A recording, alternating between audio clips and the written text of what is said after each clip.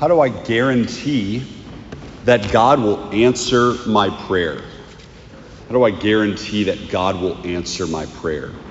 I'm going to share with you, in light of today's gospel, Thomas's doctrine on what he calls infallible prayer. That if we pray in this way, that they will be infallibly answered by God. And he gives 4 requirements. All of them have to be met. And the reason I bring it up is because it's clearly exemplified in the leper's relationship with Jesus in the gospel today. And so I'm just going to go through the 4, and then we'll talk about maybe why it's underwhelming. First, Thomas says that we must pray for ourselves if we want to guarantee that our prayer will be answered. The reason is simple, because I can't control the disposition of another. And this isn't one of those things where if I'm just holier, then God will automatically answer my prayer.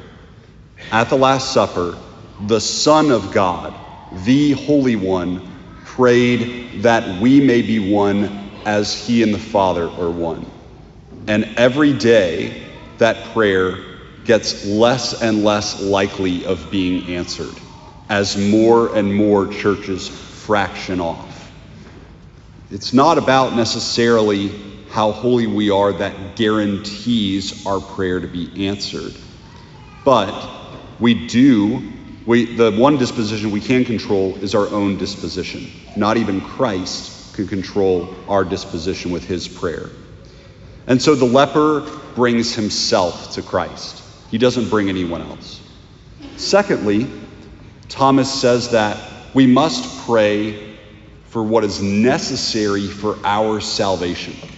So that if I pray for myself and my own mental health, but then I only pray, Lord, please allow number 15 of the Chiefs, Patrick Mahomes, to fall flat on his back at 5:30 this afternoon so that Joe Burrow might one day have a shot of surpassing him. Well, then that's not necessary, sadly, for my salvation. And so there's no guarantee that that prayer will be answered. But we see this in the leper today. The leper obviously has much more serious trials than I do later this evening. His trial is that he has a disease that will kill him. There's no guarantee that if he prays for healing, that his prayer will be answered. But there is guarantee that if he prays, no, Lord, don't heal me, but make me clean, that it will. The reason? Because you had to be ritually clean in order to worship in the temple. And in order to be saved, you have to worship in the temple.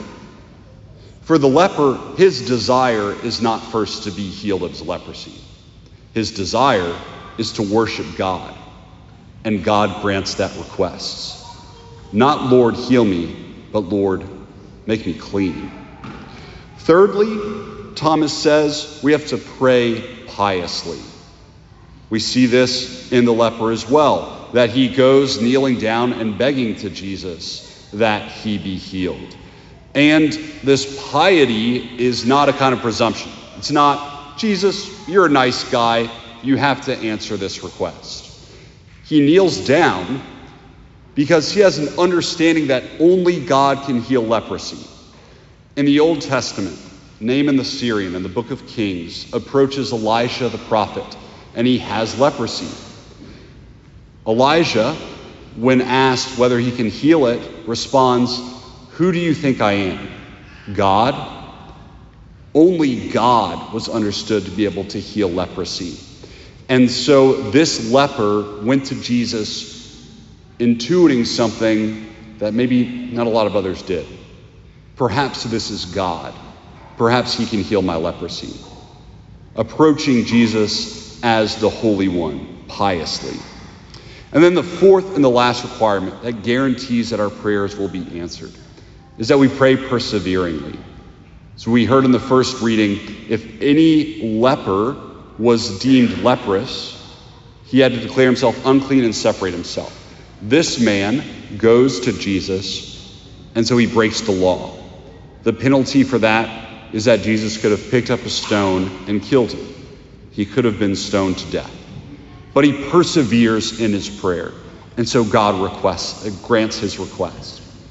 And so, again, the 4 requirements are this: that we pray for ourselves, that we pray for what pertains to our salvation, that we pray piously, and that we pray with perseverance.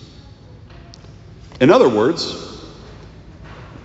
what I'm saying is, if you pray that you be saved seriously, God will guarantee to grant that request. Now, when I open up the homily, you might have been more excited. Like as in, well, if I pray this way, like I was going to offer you a prayer hack, if I pray this way, then God will make my life less stressful, or God will heal a family member of their terminal illness, or God will bring this person in my family back to the church.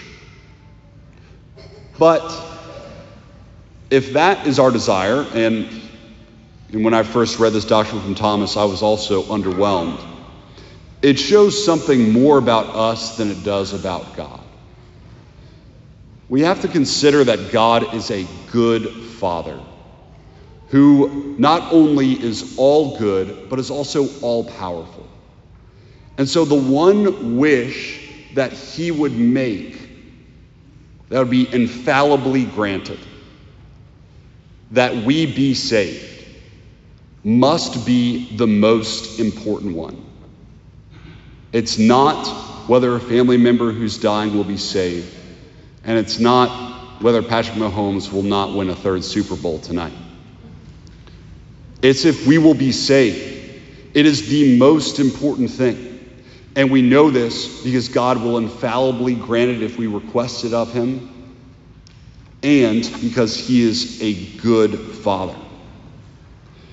But the way that we must approach him then is as the leper, and that is we approach him particularly in our weakness. Because what Christ does is that he swaps places with us. I'll give you an example of how Christ swaps places with the leper. Many of you may know or have known my grandfather of late, or step-grandfather, Baptiste Vadrine. He was an electrician in Ville Platte. Toward his later years, I would go and visit him, and he didn't remember my name. But I would always go up to his recliner, because he'd beckon me over, and he put his finger on the middle of my chest. And every time, I'd look at his finger on the middle of my chest, and then he would flick up and hit my nose. It was like the Alzheimer's had transferred over to me, because I should not have fallen for that trick about 20 times, which I did. But Christ is the one who takes the penalty of the leprous man, because after the leper enters into the town, which he was not able to do before, Christ is the one who cannot enter into the town because so many people are pressing on him. He takes the spot. But the thing is, what's good about the leprous man's prayer, not only does he approach him in his weakness, but he approaches him with something that he probably shouldn't have hope to be fulfilled. Think about all the other lepers he's with.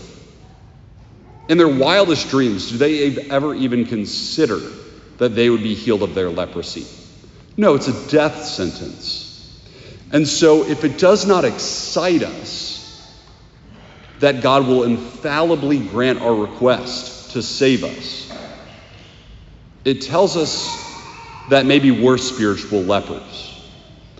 That is, we've already kind of accepted we're a disappointment to God. Maybe we've already kind of accepted that we can't be a saint. Maybe we've already kind of accepted that we can't be truly holy. And with that, doubt our true salvation.